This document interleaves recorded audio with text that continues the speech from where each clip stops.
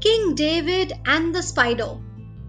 When King David was still a boy watching over his father's sheep, he often came upon spiders' webs strung across tree branches and shining in the sun.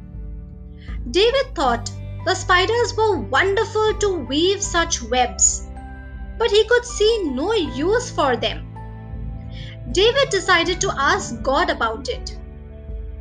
Why, O Creator of the world, did you make spiders? You can't even wear their webs as clothing, he asked.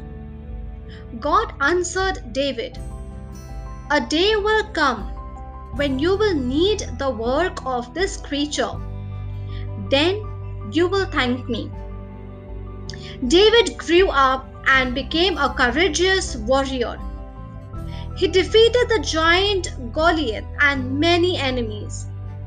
He married King Saul's daughter, and the people adored him as the greatest man in the land. But King Saul became jealous and afraid of David, and in a fit of anger sent his soldiers to kill him. David ran away to the wilderness until it would be safe to return. He hoped King Saul would quickly calm down and call off his soldiers, but they kept chasing him. At last, the soldiers were very close. David ran into a cave to hide. He heard the footsteps of the men and knew that they would soon find him. David was so afraid his bones shook and hurt.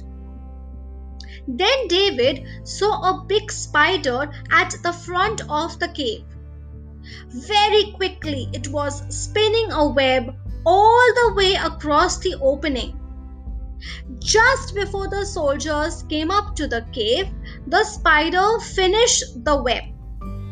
As the men started to enter the cave, they ran straight into it. "Look," they said, "this web is unbroken. If David were here, he'd have torn the web to pieces. He must be hiding somewhere else. Let's go." So because of the spider, David's life was saved.